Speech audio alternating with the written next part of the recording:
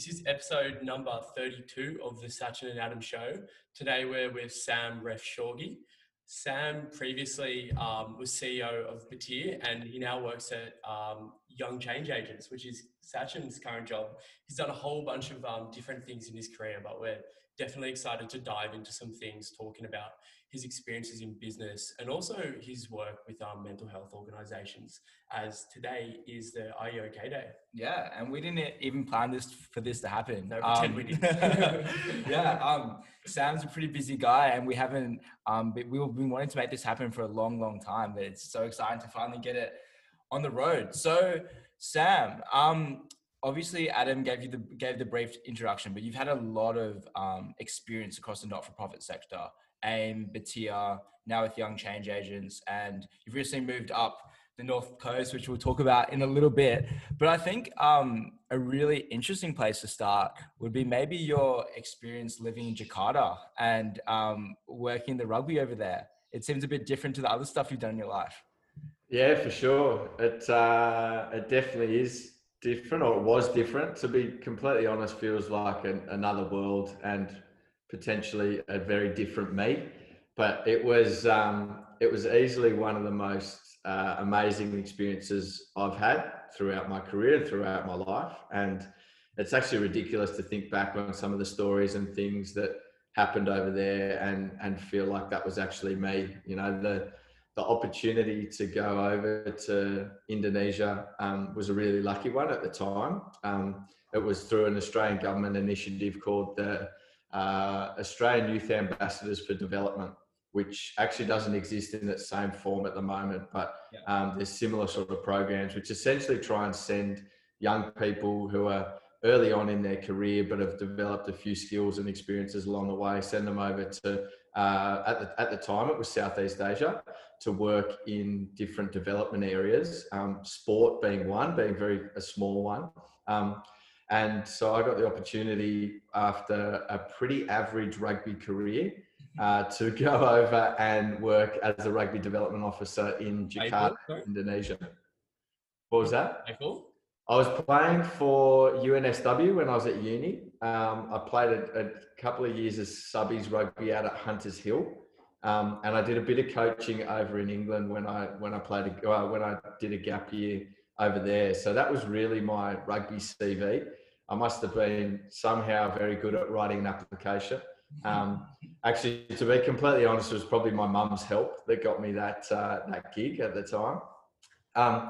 And so, yeah, got 12 months working for the Indonesian Rugby Union based out of Jakarta. Got the opportunity to travel all around the islands of Indonesia, working with different rugby clubs, with young people, with the adults. Got the opportunity to manage the national men's 15s team. We started up the Rugby Sevens tournament and team there as well.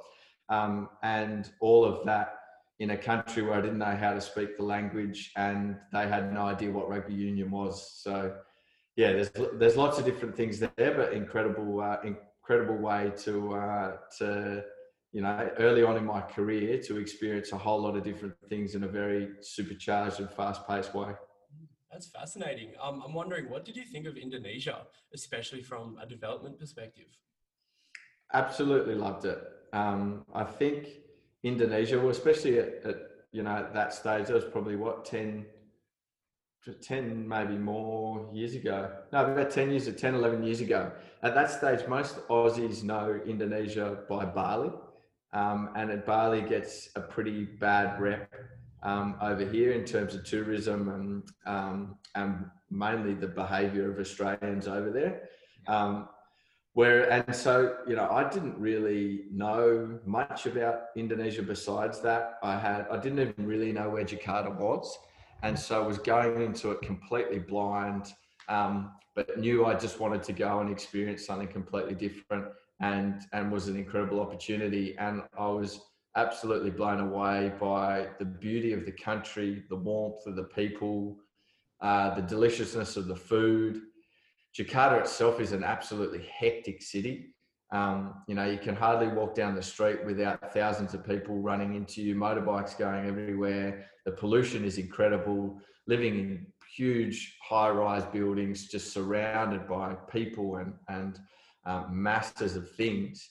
And so it's really overwhelming and full on, but you go outside of Jakarta to the islands that you'd only imagine in postcards and travel brochures, and they're still there, they're still untouched, and you can experience that all at the same time. So yeah, Indonesia has a very special place in my heart, and I've been back a few times, but we'll hopefully be able to spend more time there in the future once travel starts to open up again.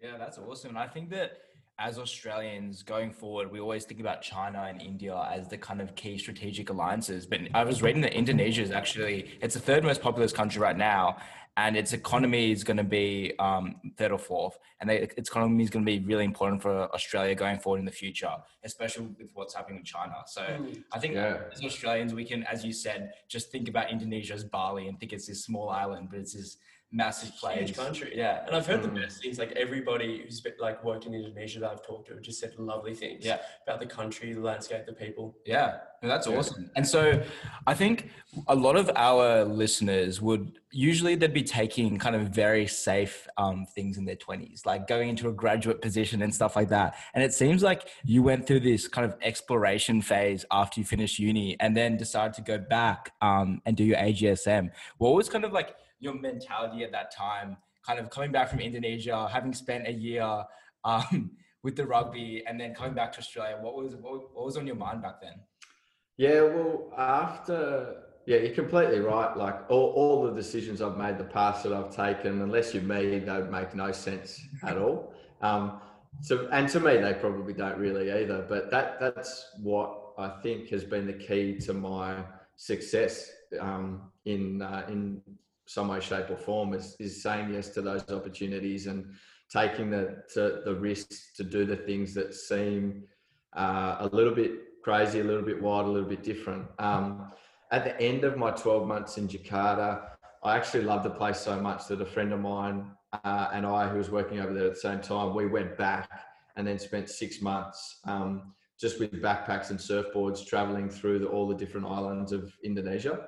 And at the end of that trip, we actually ended up in India at the Commonwealth Games at the time. I wasn't competing; we were just spectating. And I still remember there was a time in between. I'm pretty sure it was the cycling and the gymnastics or something like that. That the two of us were sitting down and just having a think about what's happened over the last 18 months and going back to Australia and what the hell we're going to do. Like, where do you go to from there? Those experiences, what we've done, what we've been able to achieve and what we've seen. How do you go back to your sort of home country and be serious maybe, or grow up, as some of the terms that get thrown at you? And for me, I was kind of looking at two options. One was to follow the path of my degree, which is I did a Bachelor of Commerce, majoring in tourism, hospitality management and marketing, something like that. And the idea behind doing that was that I wanted to go into tourism and eventually try and run a resort on a tropical island. That was my dream. That was sort of what I wanted to do. I quickly realized that, but to do that, you have to work in hospitality for a long time, and I didn't think I was really cut out for it. So anyway, I had two paths. We were sitting there, we were talking about it. One was to try and get into tourism and work at a place like New South Wales Tourism or Tourism Australia. The other was to try and follow my heart and my values and my ethics a little bit more and try and get into a field or an area that I felt passionate about, that I wanted to contribute in. And we happened to be sitting there talking about it at the same time that an organisation called AIME, which is the Australian Indigenous Mentoring Experience at the time, it's now just known as AIME, because it's branched out to be working internationally now as well. They were, excuse me, they were advertising jobs. And so I literally threw my hat in the ring for both of those. There was a job at Tourism New South Wales and there was a job at AIME. And I was going to see how it went with both. Tourism New South Wales didn't even call me back. AIME, I managed to go through the recruitment process and I got the gig. And that really opened up my world, my eyes and opportunities to the world of non-for-profits. And thankfully has then taken me on the path that I've been able to take since then. That's really interesting. So I've mentored for AIME before, and Sachin's actually got an interview there tomorrow. So I was just wondering, yeah, coincidentally, what's your perspective on the work that AIME does and the contribution they make? That's cool. Are you going for a job there, Sach? No, just as a volunteer. Just awesome. Yeah, last time of uni, I kind of wanted to do something a bit different. Yeah, so. Yeah, that's really cool. AIME's such an incredible story. You know, it started at the time that I was at university, starting university. So Jack Manning Bancroft, the founder, who's a good friend of mine now, he's a young Aboriginal guy that was got a scholarship to Sydney Uni, and when he went there, he was at one of the prestigious colleges there, surrounded by non-Indigenous people, and everyone would keep on asking him, probably in the coming from a right place, but would ask him why there weren't more Aboriginal people at the university. And Sydney Uni, for those who don't know, is located just down the road from Redfern, which is one of the most populated Aboriginal areas in Australia. Yet most of the people there had never set foot on Sydney Uni, and there's this big, massive disconnect. And you sort of take a step back from that and look at that in the context of our country. We live on Aboriginal land. Australia is Aboriginal land, yet there's such a disconnect between the non-Indigenous world and the Indigenous world. And I think that's holding a whole lot of us back from really embracing the beautiful country and all its diversity and its rich history and culture that will make us better in the future. And so I feel like AIME, along with a whole lot of other things that it's done throughout its time, one of the key things that I have felt the impact of is making that connection between Indigenous and non-Indigenous Australia a whole lot easier and a whole lot closer, which has helped a whole lot of non-Indigenous people like myself be able to learn more in a truly empathetic and authentic way about our country and what it means to be Australian. And for that, I'm really grateful. And now what AIME has been able to do is expand that out to not just make that connection between Indigenous and non-Indigenous Australia, but also look at how you connect disadvantaged or marginalised populations with people with privilege or power across the world, and take what we've learned and built in Australia to be able to share that with other cultures as well, which I think is incredibly powerful.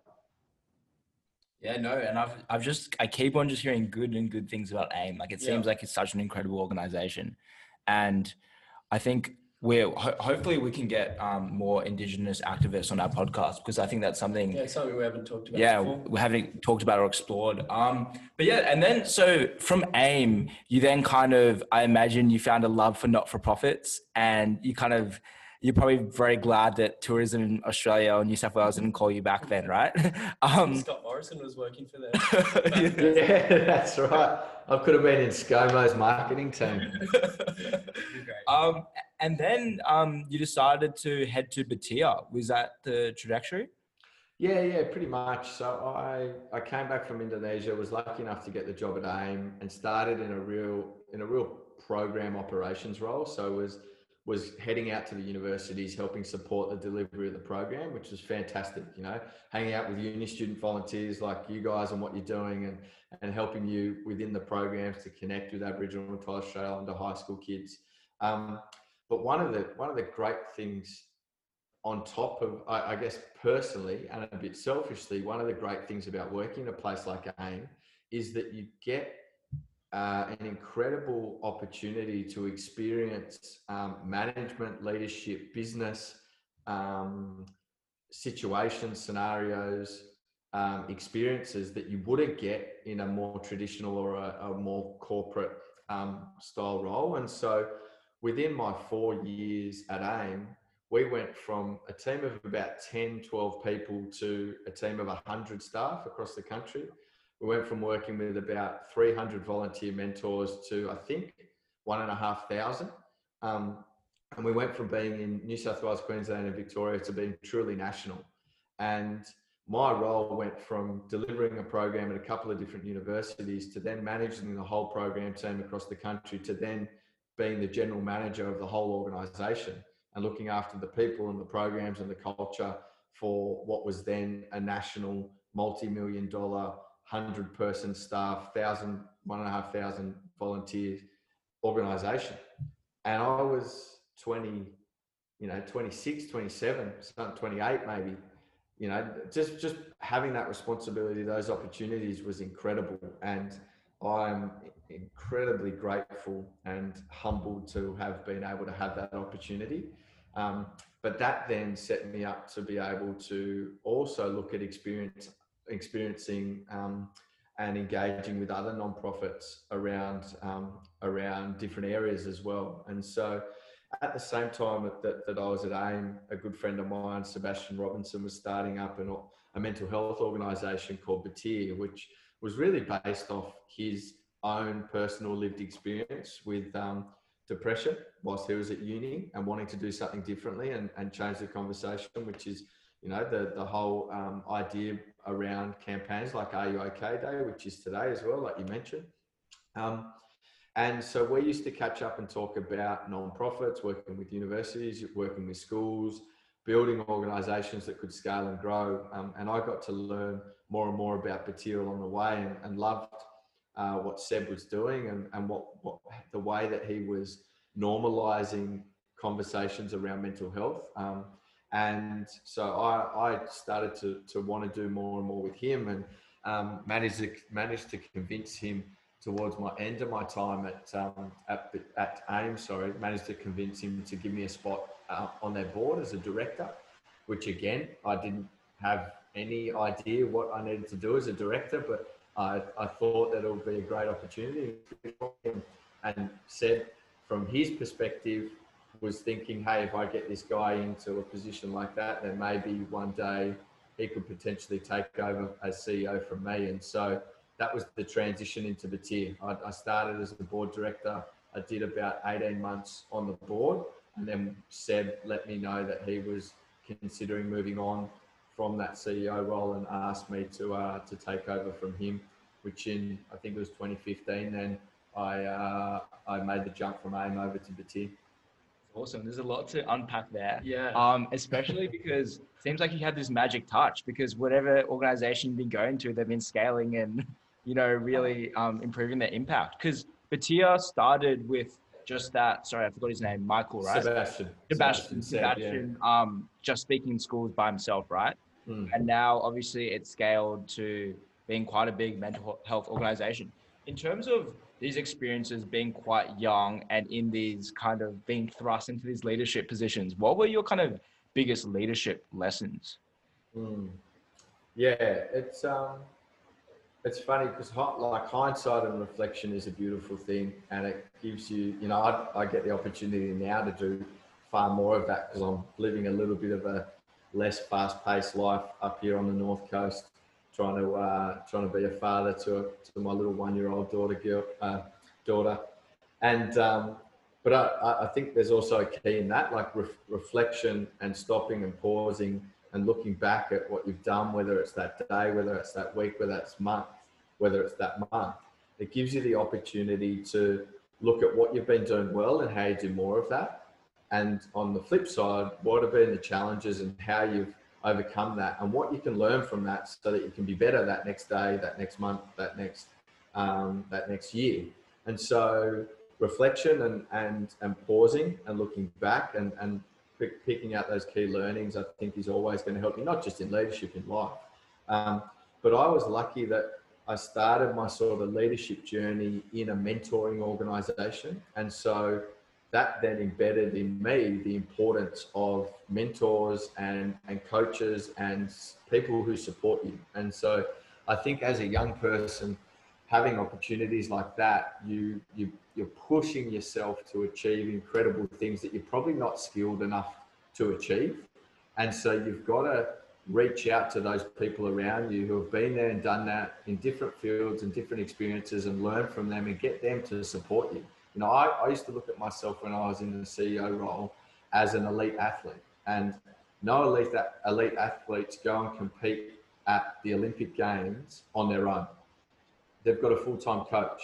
They've got a nutritionist. There's a sports psychologist. They've got a team around them. They've got mentors. And so I tried to live my life in that same way. Surround yourself with as many great people as you can, so that you're not having to know everything yourself, and you're not having to feel like you're responsible for every single decision, because although you are in those leadership roles, there are a lot of people out there that can help you. So you also took on that role at a really young age, like in your late 20s, and most people that are CEOs, we sort of think them as like 50 or 60-year-olds. Bit of grey hair. Yeah, like sort of bit of a belly going on. But so I was wondering, like, did you have a particular big challenge as being a CEO at such a young age? Yeah, lots of them. Pretty much daily big challenges. The stress levels are high. The one thing I didn't mention is a psychologist as well. I had a very good psychologist that I caught up with regularly to make sure that I was doing the things to put myself in the best position to be able to handle and manage that stress and the impact on yourself that takes. The first massive challenge was transitioning from a founder to a CEO. So from Seb, who founded the organization based on his own personal experience, to me taking over as a CEO who still had that passionate, close connection to the organization, but it wasn't my baby that I grew, that I created, that I brought into the world that Seb had. So I was essentially taking over Seb's baby, which was Batyr at the time, and trying to work out how to grow and support and grow and give enough opportunity to this idea as possible. And so the stress and pressure that placed on me at the time was really overwhelming.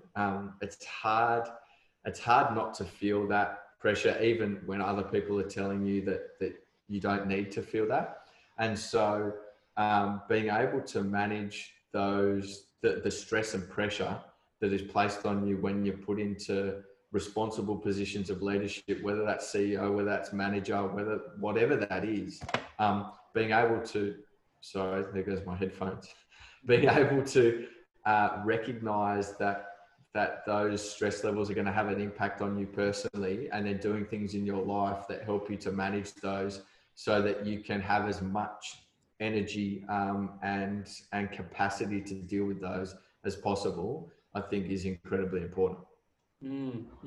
Yeah, and I think it's very easy for us to sit here and romanticize aspects of you being a young CEO, you doing all these crazy things. And I'm sure those experiences have had a very profound impact on your life. But I think that for a lot of our audience, so I'm going to kind of shift a little bit. For a lot of our audience, a lot of them are Sydney University Business School students. And a lot of them, I think, are passionate about not-for-profits and, having an impact on the world. But they almost feel a little bit scared to kind of pursue that path, or don't think that, that path can support them when they're older, and that whole predicament that most people have around not-for-profits. Can you speak to that at all? And did you kind of have any inclination to ever, go corporate, cash out, retire early, anything like that? Yeah. It's a good question. It's funny. I remember early on when I took over as CEO, and at AIME as well, a lot of people who were outside of the non-profit world used to say things like, say things like, oh, it's so good that you've decided to commit yourself to non-profits, or, good on you, well done. You could do this and this. It's great that you've made the sacrifice, or whatever it might be. But I never saw it that way. I felt like I was the one in the lucky position that had been able to take the opportunity to jump into the world of non-for-profit and work in these incredible organizations with great people. I guess I'll put a bit of a disclaimer on it. Like, I'm lucky. I grew up in a middle-class family in the city in Sydney. I had supportive and loving people around me who backed my decisions and helped me to do what I could do. And so, I'm not stupid enough to think that I didn't have a bit of a safety net to fall back on. I recognize that a lot of people don't have the luxury to make the decisions that I was able to make to pursue a career in the non-profit sector. But I did have that opportunity. And so for me, it was never a case of this a career in the non-profit sector being a sacrifice. It was an incredible opportunity for me to be able to spend the majority of my waking hours working in alignment with my values and my ethics and my beliefs to achieve my vision and my mission for what I wanted to do as a person. And so I think if you're able to flip your mindset from it being an obligation or a sacrifice to an incredible opportunity, then more opportunities come. And, you still get paid in the non-profit sector. You still earn a living, and you can still support yourself if you make smart decisions. And so I think it's more a mindset thing than anything. And if you're really clear, and this is one of the things I've learned along the way as well, if you're really clear on what your values are and what you believe in and what you want to achieve in terms of your vision or your mission, then that will help you guide your decisions, whether that is entering the corporate world or the non-profit world or a bit of both or whatever. I think, does that address the question that you're asking? Totally. That makes a massive sense. And a lot of people kind of just assume that a lot of people have this idea that when you work for not-for-profit, you don't get paid, which is something that... Well, that's why I wanted to highlight that. People still have this perception of the charity sector that everyone volunteers, but the non-profit world is addressing the biggest challenges that currently face humanity. And so we have to pay people to attract the skill and experience needed to address those significant challenges and issues. And so, it's an important point to highlight. So you just mentioned that the non-profits are trying to address the biggest challenges of humanity. Something I'd sort of like to go into. So obviously, as we said before, it's Are You OK Day. What was Batyr doing to sort of combat the challenge of mental health? What was their approach? Yeah. Look, it's a really beautifully simple approach in which we work with young people who have had a lived experience with mental health issues, whether that's something like depression or anxiety, or whether it's eating disorders, attempted suicide, caring for a friend, whatever it might be, whatever that experience or story is. We work with them to train them to be able to shape that story in a way that can positively impact other people. So we have training programs, and that was my first experience with Batyr, going in and hearing a bunch of other young people's stories about what they had been through and how they'd use support services and people around them to get through those and recover and live incredible lives. And so we then take those young people and those stories back out into schools and universities and run sort of positive, high energy, fun, engaging programs based around the sharing of those stories to try and reduce the stigma surrounding mental health, and then bridge the gap between mental health support services and young people, so that it makes it easier to get help and people feel like it's okay to go and reach out for support when they need it. Yeah, such a valuable thing. I know. And I think that honestly, in the last 3 to 5 years, most people I talk to have noticed this kind of big reduction in stigma around mental health. And I think we're seeing more and more people talk about it, more and more people share these things on social media. And especially at a time like this, mental health was a problem in Australia as it was before, obviously, COVID-19 and everything that's happened with isolation. And like, we're waiting to see the statistics, but a lot of people are predicting a large, sharp increase in suicides and mental health illnesses as a result of what happened. Do you have anything to kind of say to people right now in lockdown, maybe struggling a little bit? This has been a weird year. And like from a kind of your experience at Batyr, any like words of wisdom? Yeah. Look, it is really hard. It is really challenging and difficult. I'm isolated here in paradise. Like, this is where I wanted to be isolated, and now I'm forced to stay here. And even within that, I feel those feelings of being trapped and disconnected and isolated. Like, I've got good friends down in Melbourne who are really feeling what lockdown feels like. And so I think the first really important thing is to recognize and accept and communicate the fact that this is a really challenging and really difficult and testing time for us all. And so if we can acknowledge that and be aware of that, we can show a bit of empathy and understanding for the position that people are in and that we're in ourselves, and take a bit of pressure off ourselves. Like, even if we just get through this year, then that is a success. You know, we're in a global pandemic. The world is shut down. Like, let's just get through this together, and that's a success. Let's not try and beat ourselves up about not achieving all those things, about not being the best at all the things that we want to. Like, if I could quickly interrupt, maybe something pretty contextual for our audience is a lot of people we know are graduating around this time and kind of going into one of the most difficult job markets. And a lot of these people I know personally, and they've done everything right, really good uni marks, you know, done a lot of good internships and kind of really worked hard to be in this position.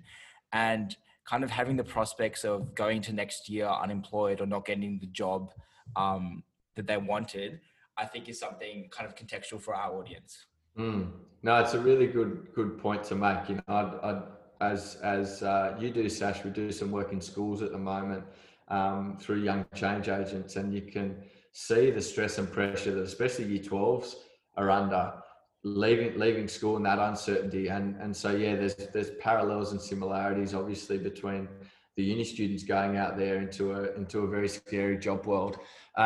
I think from a personal perspective, what we've got to realize that life is a long game, and it actually doesn't matter what happens in the next 3 months, 6 months, year, probably a couple of years, because in 5 years, 10 years time, all it's going to be is stories and experiences that you can share with other people. And whether they're good ones or whether they're challenging ones, they're going to be things that you learn from and become a better person from. And so try and put a bit of context in the fact that you don't need to have everything now, that good things come to those who wait, and anything that's worthwhile, and you know, these are quite stereotypical cliches, but anything that's worthwhile is going to take a lot of effort and challenge and setbacks. And so that's exactly what these things are now. And so recognize and accept that, and be okay with the fact that things are going to take a bit longer and going to be a bit harder now, because we are in the middle of a global pandemic. Yeah, that's really important advice for the people that are sort of struggling to get grad jobs and finishing off their degree. Yeah, we know a lot of people like that, and I can imagine it's a tough situation. Well, yeah, I think you touched on it before. You know, probably one of the best things that's happened to me in my career is that I didn't hear back from Tourism New South Wales. So, you know, maybe the fact that you're not getting these grad jobs are going to be the best thing in your career. You just don't know it right now. Yeah. Kind of across this conversation, it seems like a lot of things you've done in your life have kind of been of intuition to a certain extent. This kind of gut feel of what was right and just exploring, which I think is awesome. And I want to kind of extend that into asking about what you're doing now, the move up the North Coast. Because if someone looked at your life from kind of a macro or a holistic basis, they'll be like, this guy was such a young CEO, then he moved up the coast, surfing, looking after his daughter now, more of a life. It seems like you shifted more towards a lifestyle factors. I'd love to touch on that, because on this podcast, we talk to a lot of inspirational people, a lot of really kind of high energy people that have done incredible things, but we don't actually talk that much about lifestyle and kind of creating the life that you want to live. Yeah. I think it's actually really important, because probably most of your listeners, and probably you guys, you're not really thinking about that right now.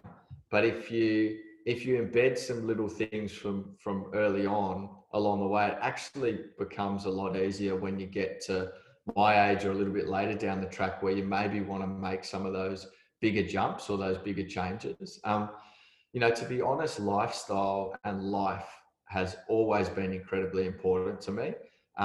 It's just that I've had it for a long time. I had it filled a lot with work and career.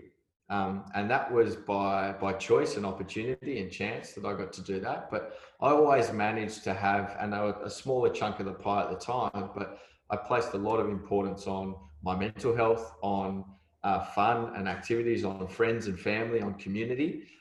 They just got a little bit smaller of the chunk of the pie.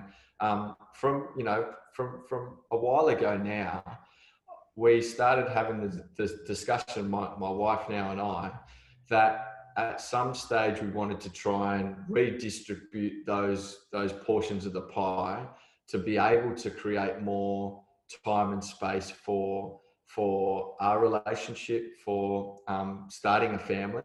And to be able to do that, we wanted to get out of the city.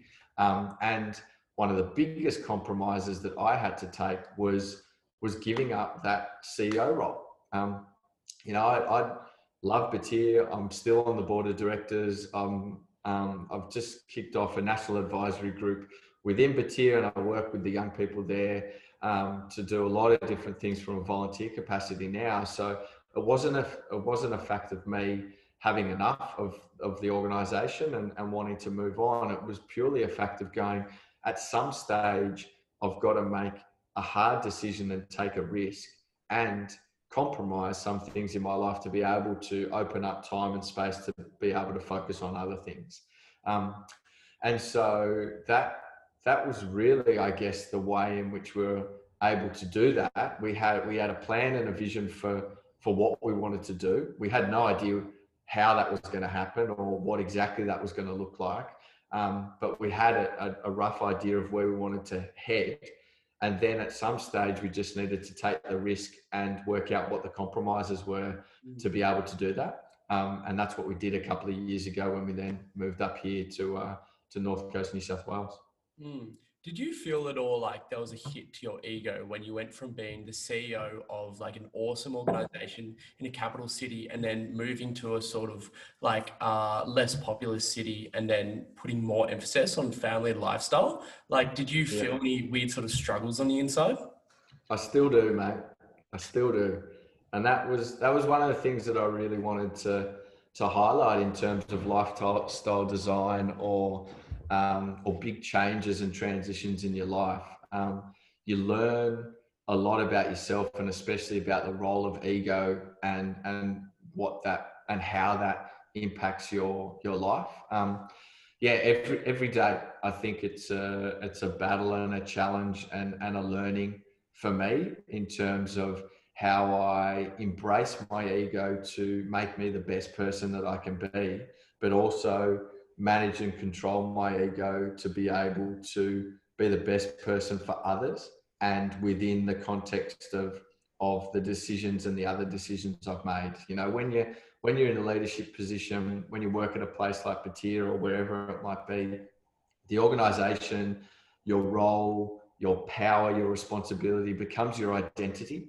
And so leaving that means that you're changing the identity or what your perceived identity of who you are. And so, it's a work in progress. It's something that I feel in some way, shape or form every day.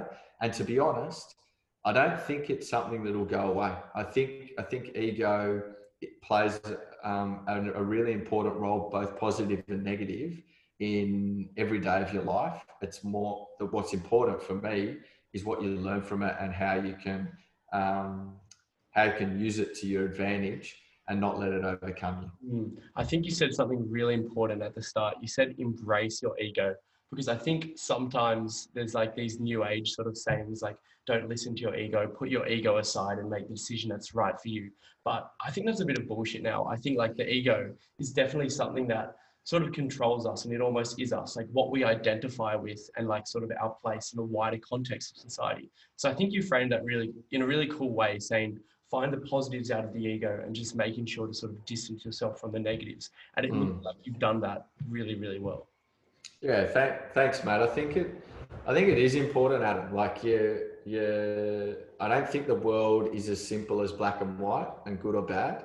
Everything is a little bit of both. And so ego for me fits into that completely. Like, if it wasn't for my ego, I would have never said yes to a CEO role at 29. I wouldn't have thought that I could do it. I wouldn't have done it. If it wasn't for my ego, I wouldn't have gone from a program manager to a program director to a general manager within 3 years, because you don't say yes to those opportunities. But at the same time, if it wasn't for my ego, then I'd just be living the happy-go-lucky, easy life and not worry about the fact that I don't have title or responsibility anymore. And so that's the negative or the hard part of it. But it's the same thing. It just fluctuates between. Yeah. I love where you guys are going with this. And I think that at our age, especially graduating into all these jobs, and like, I think this is at an age where we almost need to embrace our ego to drive us to certain places, especially as young men who want to have a huge impact on the world. But then I think that it comes with massive self-awareness to do what you did, to think about your values and what's really important to you, and then take this kind of step back. And I'm sure that on your trajectory, being a CEO at 29, there's always these afterthoughts of what if I was back in Sydney, what would I be doing now? All that kind of stuff. I was wondering, what's that kind of internal conversation like? And I don't know if this is too much of a personal question, but are you happy with your decision? Yeah, no, go for it, mate. It is a personal question, but that's what these things are all about. What's the internal dialogue like? It's busy, mate. It's busy. There's a lot of it that goes on. And in order to try, and this is one of the points in terms of learnings and lessons I wanted to make earlier as well. I feel the skill of mindfulness is so important in so many different things, but especially in being able to identify and manage and control and embrace at times your internal dialogue. Because if I let it run wild, I can be with my daughter the whole day, but actually not really be present with her for one moment, because I'm thinking about what could I be doing? What's this guy doing? What are they doing? How's this working? What impact could I have here? And you actually miss the whole reason why I made this decision in the first place, which is to be able to have that day to be present with my daughter and watch her learn to walk, take her first step, laugh, giggle, cry, scream, whatever it might be.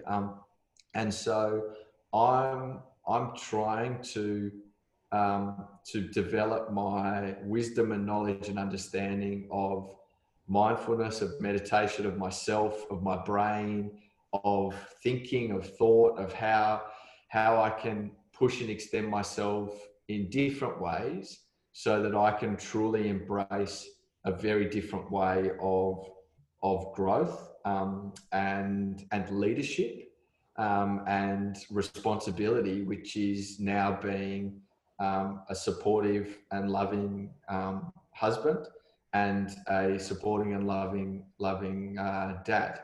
And so, to your second part of the question, 100% it is the right decision. I feel so lucky and so grateful for the life that we've been able to create for ourselves.